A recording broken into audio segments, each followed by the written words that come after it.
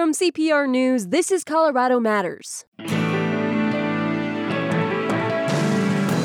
Now that Denver's airport has fired its contractor, what's next for the massive remodeling project? And what does it say about public-private partnerships? This was supposed to be a model for the city. Then the National Institutes of Health looks to Colorado for new ways to break the pain and opioid addiction cycle. It goes beyond just pain management. Plus, uranium tailings were once used in buildings in Durango, and not all of it was removed during a cleanup effort 30 years ago. Also, portrait artist and Denver native Jordan Castile, who approaches strangers to paint them. It's crazy. It's baffling to me every time that 99.9%, I can't even recall a moment where somebody has said no. This weekend is the last chance to see her first major museum exhibit. This is Colorado Matters from CPR News. I'm Avery Lill. The troubled $700 million plus remodel of the interior of Denver International Airport took a dramatic turn Tuesday. The CEO of the airport, Kim Day, stepped before the media to drop a bombshell. Last night, DEN issued a notice of termination to Great Hall Partners, the developer of DEN's Great Hall project. The Great Hall project was supposed to be a model for the future, a public-private partnership that would remake the inside of the main terminal under the white tents. In the end, the relationship between the airport and the contractor devolved into finger-pointing and eventually a divorce. We are very far apart in terms of cost and schedule and our values, prioritizing safety, the passengers' experiences, and our airline operations. Still, it's a split that will be costly for the airport as they search for a new contractor in the middle of construction. CPR's Ben Marcus continues to follow this story and joins us now. Hi, Ben. Thanks for having me again. Ben, first, quickly, what is the aim of all this construction in the first place? So this has been going on for a while, this construction. I still get these questions. What the heck is going on in there? So you see all the walls out there. What they're trying to do is move security off of the main floor. So on the 5th floor, you see those giant security lines stretch out in both directions. They want to get that close to ticketing. And so you will get through security and be let out onto a new Great Hall, which will be open, and there will be shops and restaurants, and you'll mill about, and supposedly you'll spend money at these shops and restaurants, bringing more revenue into the airport and improving the traveler experience. All those businesses you can see in the security line, the idea is you'll have time to hang out there. And what happened? How did things fall apart so quickly? So we talked recently that canceling the contract would be the nuclear option. Well, it turns out that at 10 o'clock Monday night, they pushed the button. So the contractor had claimed earlier this summer that the project was already 3 years behind schedule, maybe $300 million over budget. The contractor was pointing the finger at the airport, saying that they made a bunch of design changes, that they weren't communicating. The city, though, said it was the contractor's fault. They pointed to safety risks, sloppy construction. Great Hall Partners, which is developing the project, or was a partnership between Ferrovial, which is based in Madrid, and Saunders, which is local. And Kim Day, the CEO of the airport, had said that Saunders had experience at the airport, but they weren't as involved in this construction, so that may have led to some of the problems they had. So the airport has terminated the contract with Great Hall Partners. Now what? So Great Hall Partners has 90 days to hand over the project to the airport. The airport has to go through the standard procurement process to find a new contractor. They're going to have to change the scope of the project, they said, to keep it within some kind of budget. Kim Day said the airport does own the design work that was done by Great Hall Partners. Great Hall Partners forcefully denies all of the city's charges in a statement to us last night. They said it was weak concrete in the original construction of the airport that is to blame for the delays, big changes in design that the airport made, but they said in the end they will professionally leave the job site. And this was not your ordinary contract. This was a public and private partnership that was expected to last for 3 decades. Can you explain a little more about that? Yeah, so this is what they call a P3, public-private partnership. The contractor finances a little bit of the upfront construction cost to get the project going, but they get some revenue on the back end. So Great Hall Partners was going to run the retail in the Great Hall and share the proceeds from the airport. Kim Day says now that they're canceling the contract, the airport will run these retail and they'll make some money off that because they won't have to share it with Great Hall Partners. But yeah, so they're not looking for another private partnership deal to finish this. They're looking for a standard construction contract to get this finished. The airport is owned and operated by the city of Denver. Some on the council are calling for an examination of these types of deals. Is that right? Yeah, so Councilman Kevin Flynn, a longtime transportation reporter at the Rocky Mountain News, now a city councilman, he's calling for an examination of these kinds of deals. Is there some kind of fatal flaw in them that leads to these big problems? For his part, Mayor Michael Hancock said that this isn't a P3 problem in particular. Problems like this can develop on any big complex project. They happen on just your standard construction contracts as well. And Hancock says they've learned a lot from this and will continue to deploy P3 models in other big projects like the National Western Stock Show. Is Kim Day, the CEO of DIA, is her job safe? So I asked Denver Mayor Michael Hancock himself yesterday if her job was safe. Kim Day has not been asked to resign. In fact, I've asked him to lead the correction of this challenge going forward. And so, I expect and have confidence in Kim to do that. So Kim Day was saying yesterday when she was asked if the airport had made any mistakes, she really was like, no, we haven't made any mistakes in picking this developer. That this is just a mutual parting eventually, but it doesn't seem that way. But still, the mayor is sticking behind the CEO of the airport. And the mayor agrees that this is an extreme step to fire the contractor, but he said this had to be done to protect the airport from irreparable damage, he said, and the damage to the brand of the airport as well. So we'll see in the coming months what their plan is for fixing this, because right now half the airport in the main terminal is under construction. Because this construction is still ongoing. We're still in the middle of it. Ben, thank you for joining us. Thank you. CPR's Ben Marcus tracked the beleaguered remodeling project of DIA's Great Hall and the decision to fire the public-private contractor handling it.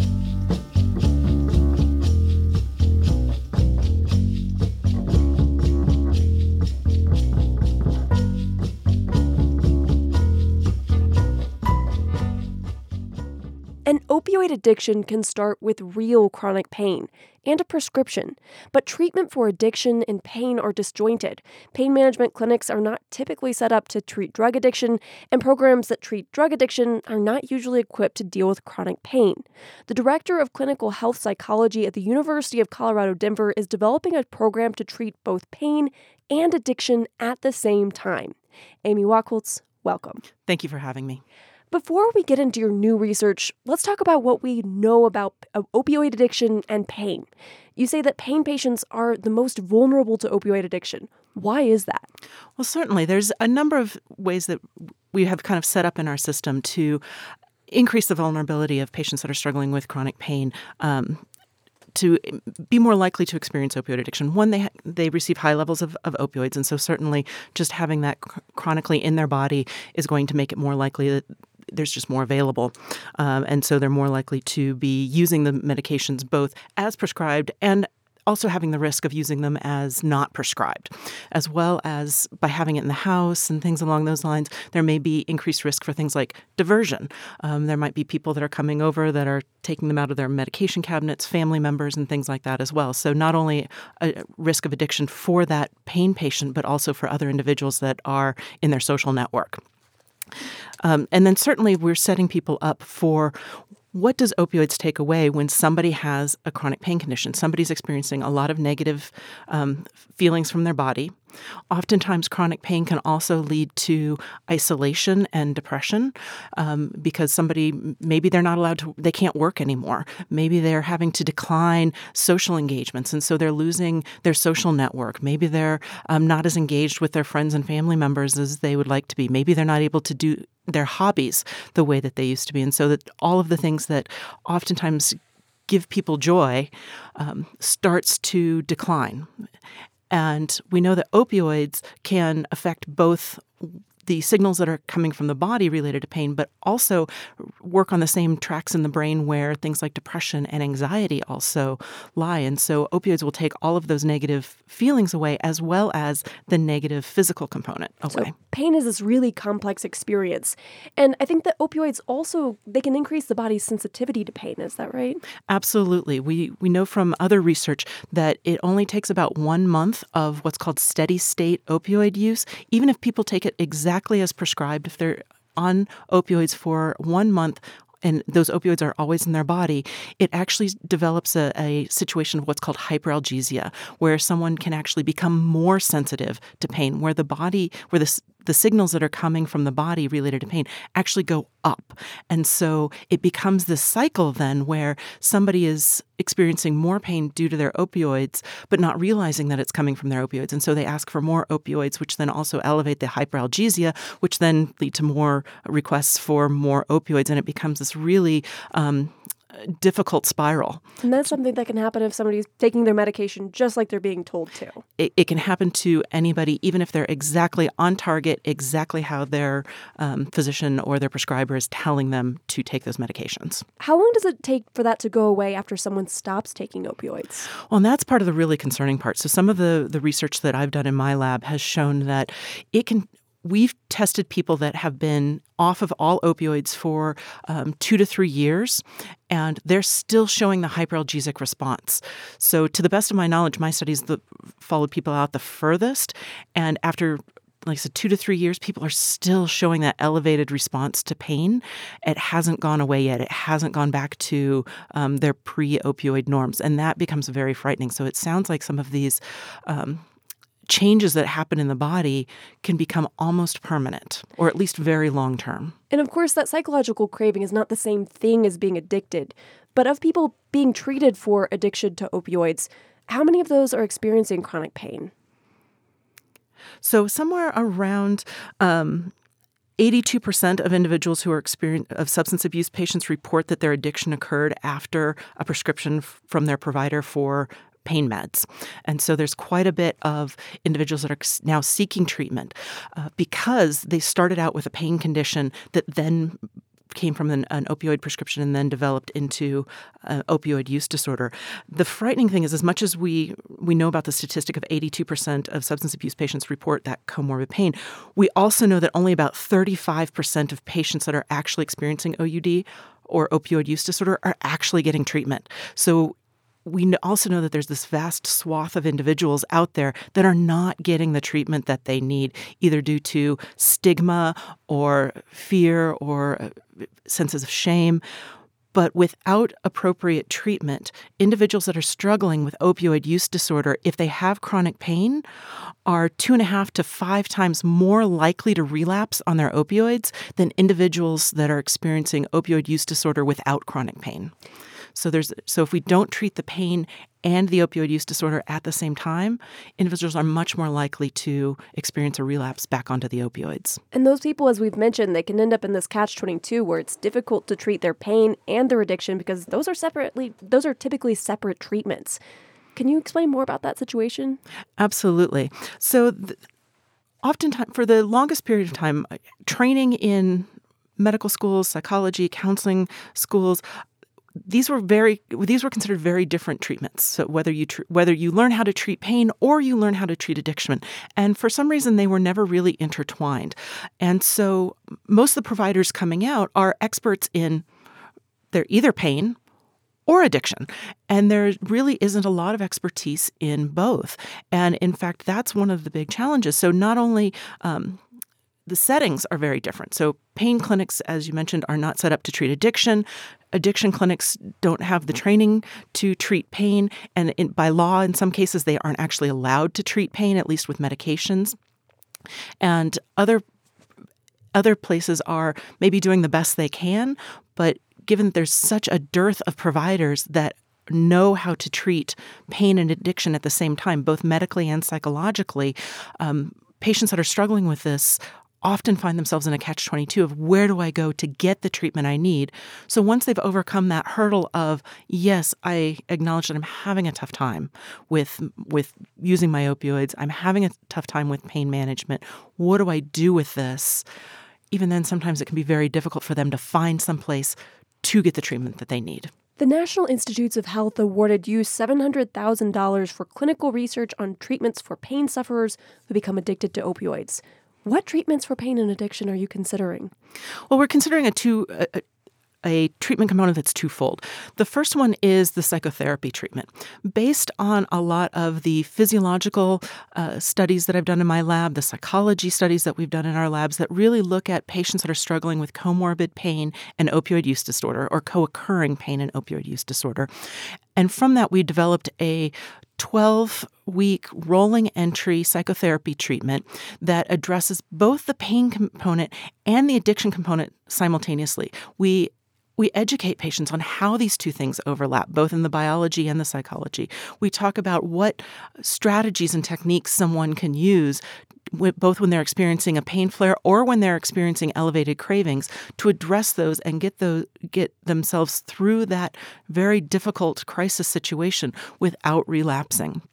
And so that's one major component of the study that we're doing. And so it's this novel, new technique that's really looking at combining addiction, psychology, biology, and psychology into a single treatment that can be done by a single provider in an addiction treatment center.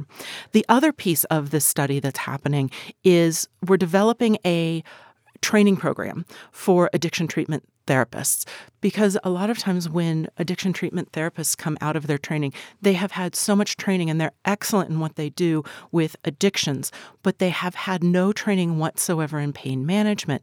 And yet oftentimes the community addiction treatment centers become the front lines for treating patients with comorbid pain and opioid use disorder.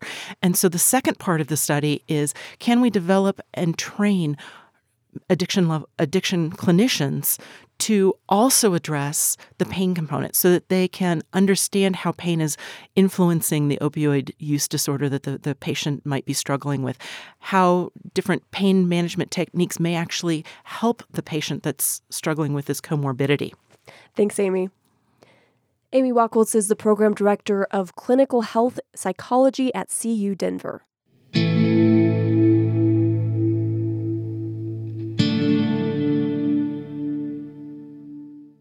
Effective treatment for opioid addiction is crucial for recovery. But what about the moment of crisis? Naloxone, a nasal spray, can temporarily reverse the effects of an opioid overdose and give a person enough time to get to a hospital. State health leaders in Colorado are working to get the life-saving medication into the hands of more people. Robert Ballack heads the Colorado Consortium for Prescription Drug Abuse Prevention. Hi, Robert. Morning. You launched the Bring Naloxone Home campaign at the beginning of this month. Who do you want to bring naloxone home? We're asking everybody in Colorado to be aware of what naloxone is and to be able to have it accessible and available to save lives. We want people who are exposed to opioids in any way for any lengthy period of time. So beyond a few tablets for a week, if somebody is going to have opioids in their home for chronic pain, or if somebody has a use disorder and is being treated, or is aware of a family member or friend or loved one who might be in one of those categories, to know what naloxone is. It's a drug that can reverse overdoses very quickly and easily, and to have it available so that we can prevent so many of the overdoses that we're seeing. So whether someone is exposed to opioids by prescription or even illegally, you're hoping that they can take naloxone home. That's right. What does someone need to do to get naloxone? We've made it much, much easier to get. All someone has to do in Colorado is walk into a pharmacy and ask for it. We have what's called a standing orders law, which was passed a couple of years ago to basically create a standing prescription for everybody in Colorado that wants to get naloxone to get it. So you don't have to go to a doctor and ask for a separate prescription and then go to a pharmacy and fill it. Just go straight to the pharmacy, say, I would like naloxone, and they're able to get it for you. 93% of insurances cover it. Medicaid covers it with no prior authorization hoops to jump through. So it's very easy to get, and then people can bring it home and have it available. $325,000 is going into this Bring Naloxone Home campaign to increase public awareness of the drug and provider education. Why put that effort toward naloxone? What role does it play in combating the opioid crisis? It's a really good question. Obviously we're trying to do more, as you just heard, on the better treatment of pain up front. We're trying to do a much better job with treatment of use disorders on the what we call the back end. If someone has developed one, how do we get folks into treatment and make sure that we do a good job with that? Naloxone lives in the middle.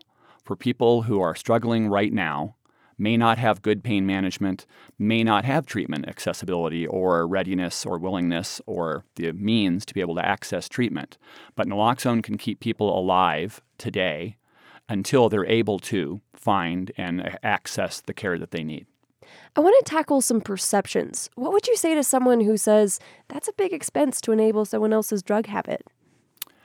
And, our answer to that is the expense is relatively small. At $75 full retail, $75 a dose for a 2-dose packet, $150. Again, most insurances cover it. Small price to pay for insurance to keep somebody alive. And in terms of the enabling question, we tell people, there's no evidence whatsoever that having naloxone available encourages anyone to do anything that they wouldn't already be doing, except the only thing we say it enables people to keep breathing. And if that's our goal, is to keep people alive long enough to get them into treatment, then naloxone is a good thing. It's hard to believe that anyone thinks that that's a bad idea, to give somebody the tools to stay alive long enough to get them into treatment. What other perceptions or attitudes make it hard for this program to gain traction?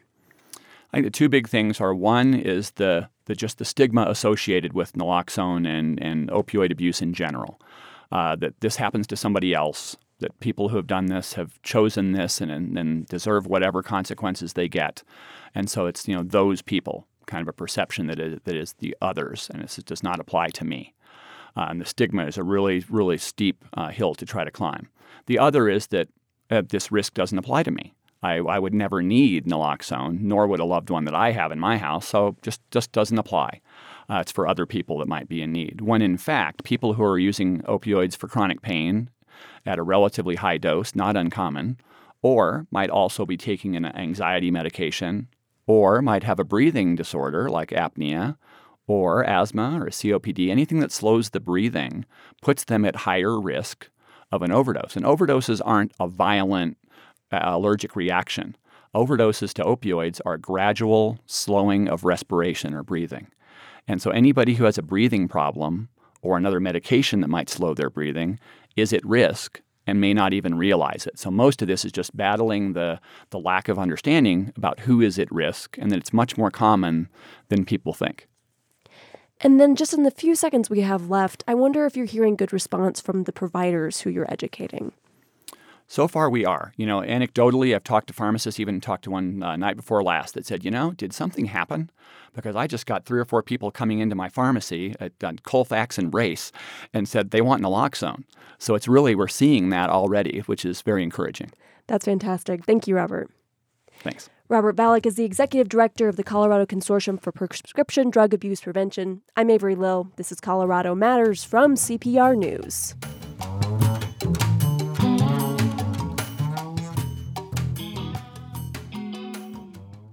It's Colorado. It's 2019. Weed is legal. It's not that unusual to see cannabis yoga classes, guided cannabis meditations, even cannabis churches. Now, using cannabis to meditate or worship is not a new thing. Rastafarians have been using it for almost 100 years. But in this new world of legalization, what changes when we're talking about weed and religion? Find out on the latest episode of CPR's new podcast, On Something, on Apple Podcasts or wherever you listen.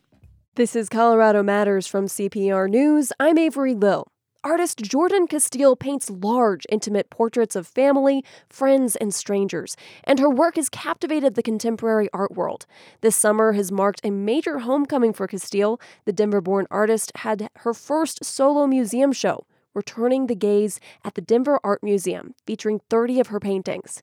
Castile uses vivid colors and paints many of her subjects, all of whom are Black, in the places they work, like a family-run Ethiopian restaurant, a Denver barbershop, or the Harlem street corner where a man sells CDs. She wants you to slow down and notice these people. Veronica Levitt is with the gallery in New York that represents Castile. I think Jordan's sensibility for capturing the temperament of her subjects is a nuance that is rare. For Denver Art Museum curator Rebecca Hart, it's the subject's gaze she finds most compelling. Each sitter looks out at the viewer and does that in a way that it's almost as if they're asking a question or demanding your attention. And I don't see that in very many other portrait painters that are working right now. My colleague Ryan Warner sat down with Jordan Castile, who's only 29, to learn about her relationship with the people she paints. Jordan, welcome to our show. Thank you for having me. Why laugh? Or you're in a good mood. I'm always in a good mood. I'm so excited to be here. I wonder if that's partly because, you have a solo show in a museum you used to visit as a kid. Yeah, it's unbelievable. I am literally coming home to an institution that I used to occupy as a child and never foresaw myself as being any kind of magnitude on a wall that somebody would think my name would be worthwhile to put up and that the works that I was making. Why would it not have entered your head, do you think?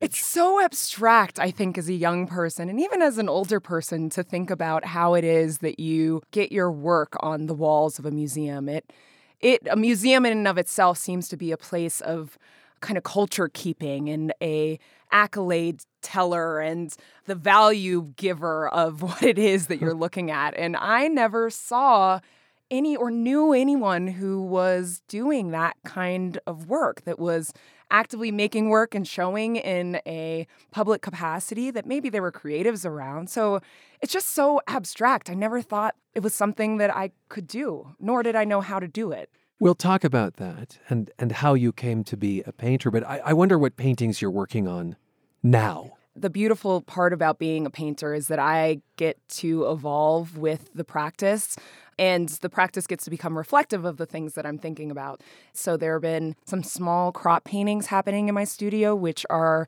indicative of my commute in New York and on the subways. So they've been capturing people's hands and their gestures, their clothing. It's a way for me to dig into a more abstract relationship with painting. I get to just paint and play with color that they don't hold the same weight or pressure intellectually, perhaps, for me, as the larger scale as a portraits. Full portrait, yeah. So when you say a crop, you mean the hands are cropped, so that's the image. Yep, absolutely, absolutely. So when I was doing the larger portraits, I was finding instances within those big paintings that I was really drawn to, that were really just the hands or a minute gesture or a stroke of color that caught my interest. So I thought, how do I make that a painting in and of itself? My stepmother was an artist, and she talked about how notoriously difficult hands are to get right. Yes. Is that true? Absolutely.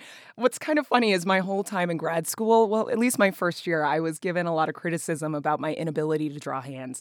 And it was that criticism and that pushing that really drove me to figure it out and to do hands. I was like, oh, okay, you tell me I can't, wait till I can. What were your hands turning out like? Probably wonky. There's no better word than wonky. They were just imperfected in a traditional sense that I hadn't been formally trained in drawing, really. And so I was drawing with real expression and energy that was true to myself, but wasn't necessarily representative of a fine drawer in the traditional sense. You had no formal art training before applying to Yale's MFA program. I know, it's crazy. That's right? wacky. It's so wacky. I mean, in some ways, I guess no is not completely fair in that I did take painting classes while I was at Agnes Scott College.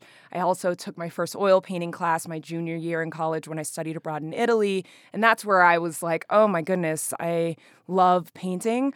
But when I got to Yale, I really did have to kind of start from the bottom and scrounge my way to the top, that I had never stretched a canvas before. I had never picked out paintbrushes and knew the differences between a sable or a Bristol brush. And I just had to ask a lot of questions. I was a learner at Yale, and I think being a learner ultimately allowed me to succeed and to graduate, and thank goodness that happened.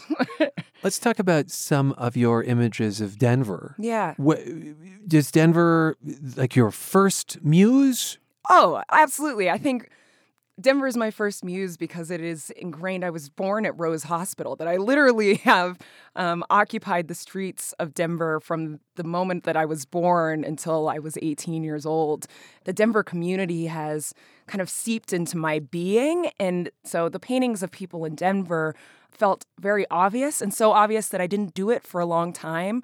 I was painting people in grad school that were my community members there. But once I got to New York, I was thinking a lot about home. And coming back home and painting the people that I loved here. Yeah, describe a Denver painting for us. Yeah, so for example, I'm going to get my hair cut by Marcus this afternoon. So the painting of Marcus and Jace is a pretty special one. He is sitting next to his son who is asleep. Where in his barbershop. So I went to his barbershop. I wanted to do this portrait of him and his son. We couldn't wake up his son to save our lives. We were both like poking and prodding at his son. And eventually I said, you know what, Marcus, just put your arm around him. We're just going to go with it. And I think it's a really tender moment that we ultimately ended up capturing. The sun was setting. You see the kind of light cutting across his face. You see on the background all the pennants of the schools that people bring him to put on the walls of the barbershop. And one of those pennants is of Yale, which I brought back for him. Oh. And he has been somebody, Marcus in particular, took me to prom, has been in my life for many, many years. And I gave him a call 2 days ago when I started to scramble and said, I think I need a haircut. Can you help me out? You're listening to Colorado Matters. I'm Ryan Warner, and we're speaking with the painter Jordan Castile. She's from Denver and has her first solo show at the Denver Art Museum. It features 30 of her paintings, created roughly from 2014 to 2018. Just more about your background. Your grandfather was civil rights activist Whitney Moore Young Jr. He was head of the National Urban League, an advocate for racial integration, particularly in the workplace. He died before you were born, but I wonder how you've absorbed his legacy of social justice as an artist. Yeah, so I think his image and him as my grandfather was really prominent in my upbringing, but not in a way that felt as if I needed to carry a torch as his granddaughter. It was more about how do I live in the values that he has shared with my mother that I never personally got from him, but have gotten through my mother as a result. Your mother, Lauren Castile, who has been described as the Oprah of Denver. Yes, by me, which she might be horrified by. Why do you call her the Oprah of Denver? Because she's fabulous. I mean, she is such a powerhouse in her own right. She has worked in philanthropy my entire life. She used to have her own TV show. We joke that right now, as I walk down the street with her, you would think based off this exhibition that people would maybe be stopping me, but in fact, they're stopping her, and then they pass me on as a result. And she says, oh, and by the way, my daughter, she's getting ready for this exhibition. And so the legacy is something that you carry with you. It sounds like you don't feel burdened by it. No, not at all. I think my parents did a really wonderful job, in particular my mother, in making sure that we understood that it is about walking the walk, not just talking the talk. So doing the work in my day-to-day life and embodying. Now, what does that look like? For me, that looks like telling the stories and getting people to see people that they might not have seen before, to slowing people down and creating literal space. So my grandfather, as you said, was interested in diversifying the workplace and really bringing inclusion to the workplace. And if you think about who we walk by on the street on a day-to-day basis, we are I think very frequently walking past people that we could have an opportunity to say hello to and might have actually more similarities than differences that we would perceive on first instinct. So the paintings are my way of slowing people down and making room for others and living with them as a result. And you literally, on the street, stop people and talk to them. Yes. And have the awkward request of, can I paint you? Yes. Which... Yeah. You know, in a particular setting could be quite creepy. Yes, it is. I'd I like think to in paint most you. settings it is. I think about if the tables were turned and somebody did what I did to people, whether or not I would say yes. So oftentimes it looks like me walking up to somebody and saying, hi, my name is Jordan. That's like the simple start. And then saying, and I'm a painter and I am working on this project. Do you have a minute to kind of listen to what it is that I'm working on and seeing if you would be interested in participating? And You've show done this images. in Harlem. I've done this in Harlem. I did it through email at Yale. I have done it with my students. Every kind of different community I've occupied. And when people say no, is it just that they're pressed for time? I haven't gotten many no's, Oh, if my I'm goodness. honest. I know, it's crazy. It's baffling to me every time that 99.9%, I can't even recall a moment where somebody has said no. So describe for me one of the Harlem paintings. The one that I love talking about the most was the first that I made, or the first person that I photographed when I was a resident at the Studio Museum in Harlem. Because that's how you start the process, is photographing? I photographed the subjects, and it was the first time that I made the decision to approach people I didn't know or have a connection to somehow. So I walked out on the street in Harlem, and I was walking past Sylvia's restaurant, which is a kind of an institution of gospel and soul food. Mm-hmm. Absolutely. I was walking by there, and there was a young old man, James, was sitting out front selling CDs. The sun was shining so beautifully on him, and I walked past him at first, and then I had this whole internal dialogue where I was like, you just made a huge mistake. You have to go back right now. And I turned around and I said, hi, James, my name is Jordan, and I was wondering if I could take your portrait. I'm trying to get you on the walls of the museum. I explained what Studio Museum was and what my goals were. And when he saw his painting for the first time, it was a pretty remarkable moment because he thought it was going to be a little drawing or something. So he stood in front of his painting and he said, oh my God, I thought this was going to be a little drawing or something. I have to go get my wife. What was the scale? The scale was probably 6 foot by 5 foot My at goodness. least. So they're big. He had to look up at himself. And that experience was clearly a profound one. So what year was that? That was in 2015. 2015. It's so quaint to be selling CDs. Yes. What's the story behind that? Well, in Harlem, the entrepreneurship that happens on the street is unbelievable. So a lot of vendors set up shop on Lenox Avenue and sell a wide range of things, such as CDs, such as maybe hats and scarves, such as glass goods, Glassman Mike, who is somebody else I painted. There was Charles, who's going to be in the exhibition, and he sold furs that he would make in Canada and bring down and sell on the corner of 125th and Lenox.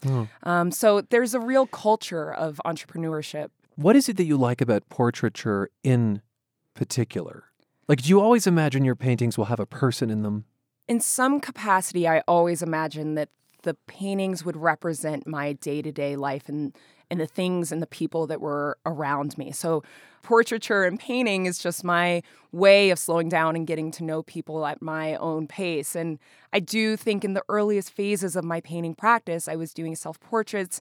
When I was in Italy, I was painting the staff and my classmates. So it's always been just about my environment. And as More a result, that than like a bowl of fruit. Absolutely. Okay. Absolutely. Although bowls of fruit have been painted.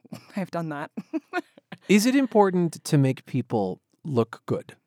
I think that's the bigger question of looking good. How do we define what looking good is? Our perceptions of beauty, our perceptions of safety or comfort or familiarity.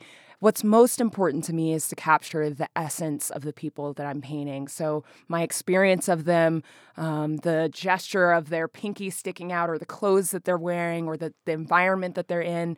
Language often appears within the works as a result because people are determining for themselves how they want to look and feel. Language? Language. There's literal written language that appears in the majority of the paintings in the exhibition, and that has not been intentional in that I have kind of snuck in secret codes. It's just the codes that are already a part of our natural world. And give me a few examples. So, for example, Black is Beautiful is on the shirt of Timothy. And I think that as a community of color, we are often celebrating and memorializing and protecting ourselves, creating shields through the things that we're wearing, that we're affirming our existence by choosing to surround ourselves with language that is empowering. And that becomes evident in the clothing and in the environments that a lot of my subjects are represented in and wearing. So these are literal representations of what is on their clothing. Yeah. Oh, absolutely. Yeah. You're not adding things. No part of the painting is imaginative per se. Interesting. I might move things around. I might decide that chair that was 3 feet to the left needs to be 1 foot closer. And I believe that I am a magician of sorts in being a painter and that I get to change things, that I have the autonomy to enhance what I think needs to be told, the story that needs to be told in the composition, so that visually it holds your attention as a viewer. Thank you for being with us. Yeah, thank you for having me. Portrait artist and Denver native Jordan Castile. She spoke with my colleague Ryan Warner in February, just before the debut of her first major museum exhibit here, This is your last chance to see it. It closes Sunday, August 18th at the Denver Art Museum. To add to her delight, her hometown museum also bought 2 of her paintings for its permanent collection. More than 100 properties in Durango may have been built with uranium tailings. The U.S. Department of Energy cleaned up uranium mill tailings in 9 western Colorado cities in the 1980s and 90s, but the Colorado Department of Public Health and Environment recently digitized its records, and it believes, based on those records, there are still contaminated properties in Durango. The state agency is taking the lead on further cleanup, but how did uranium end up in Durango construction in the first place? Historian and former Fort Lewis College professor Dwayne Smith lives in Durango and knows the story. Hi, Dwayne. Good morning. Durango was founded as a railroad town. How did uranium become a part of its history? Well, during the Cold War, it was found. Uranium was found west of town, and the mill was used to smelt it, so to speak, and they just piled it up next to what was the smelter hill, and when the wind blew, it just scattered all the way over town. I live a couple miles from that site, and yet my yard had radioactive fill in it. So the mill opened in 1943 and it permanently closed in 1963. How did the mill dispose of its tailings while it was still active? You mentioned that smelter hill. Well, what they did was they trucked it out, and the dust, they put it in the truck, and the wind was blowing. It just blew what it was kind of a sand-like substance all over town. In fact, I live a couple miles from it, and yet I had when they started to dig for my house foundation, they found radioactive soil. In the soil in your own yard? Yep. And do you remember what those piles of tailings looked like? Yeah, they just look like sand, actually. I hate to admit this, but I climbed all over it. I might be radioactive, I don't know. But anyway, it was just like a very fine sand. You climbed over it, and I believe that some people used it to ski on. Is that right? They sure did. We've got pictures. It was I'm not a downhill skier. I was a cross-country skier. But my friend said it was just like going up to the ski areas and skiing on. So you could ski year-round in Durango as long as you use that.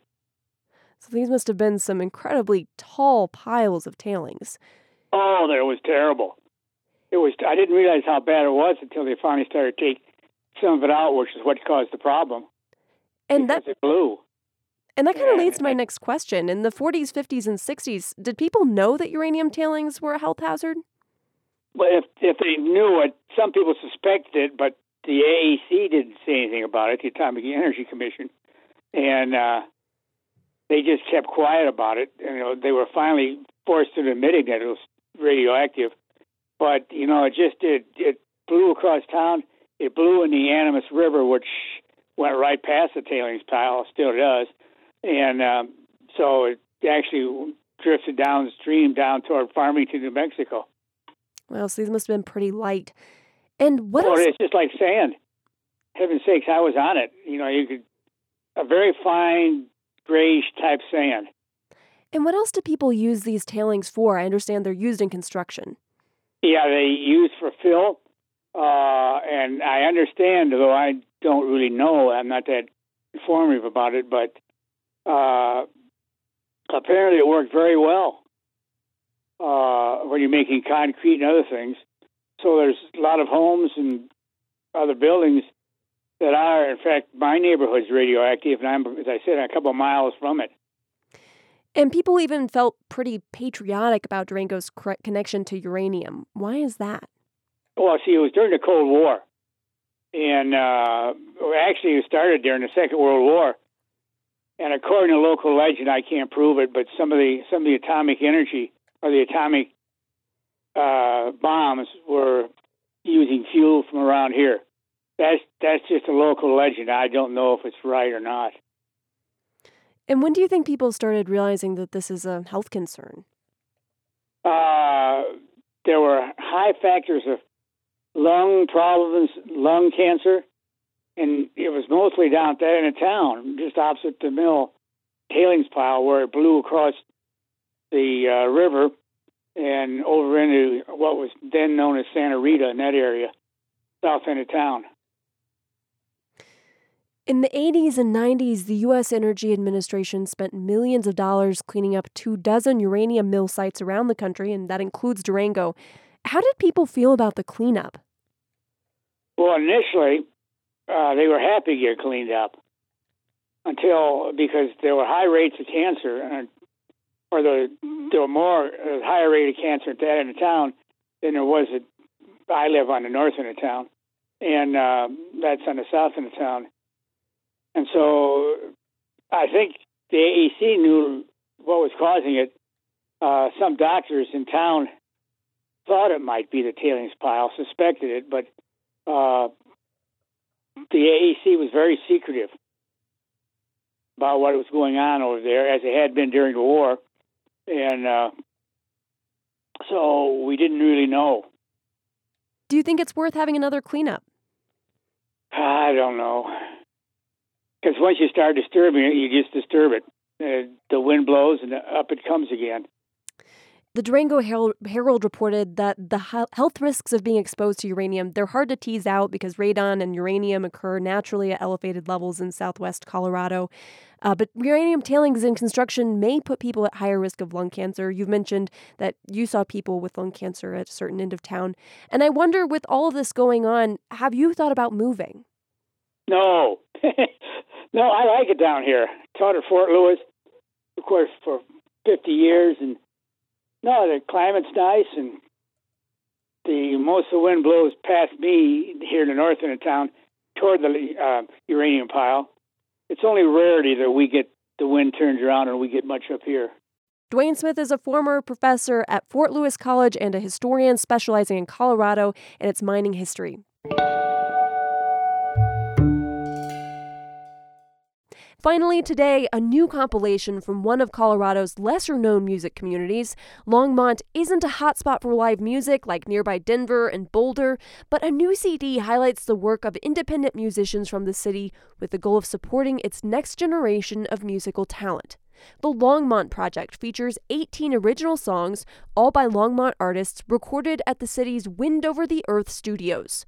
Colorado music fans might recognize names like Bridget Law, formerly of the group Elephant Revival, and singer-songwriter Natalie Tate. Here's Tate with her contribution to the project and the song Stand Up. Find you out there waiting for your head to roll. Following a heart whose heart it shows.